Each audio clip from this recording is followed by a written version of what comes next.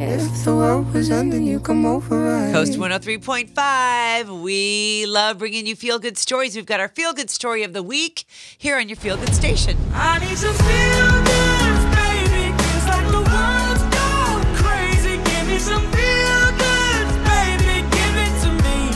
Give it to me. We have our good news guru, Jerry, gnn.org, bringing us the feel-good story of the week. And Jerry, we love that you take us so many different places. Where are we going today? We're headed to Brookline, Massachusetts, where a filmmaker animated himself into the end of a real movie to make a marriage proposal fit for Disney. The most romantic Valentine ever, Lee Loeffler proposed to his longtime girlfriend by reanimating the end of her favorite film, Sleeping Beauty.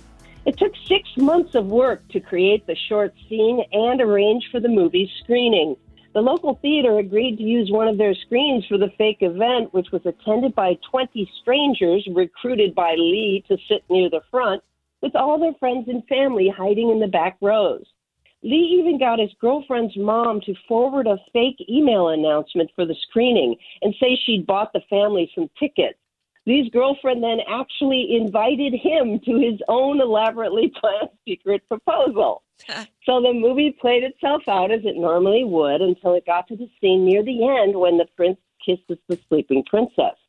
Suddenly, the skin and hair colors of the animated characters changed to match the young couple in the front row. The prince on the screen then held up a box with a ring inside and tossed it into the air.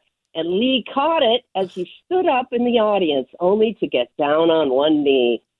A video of that moment, which includes the movie characters on screen looking down and reacting to Lee in the front row, has racked up more than 6 million views on YouTube.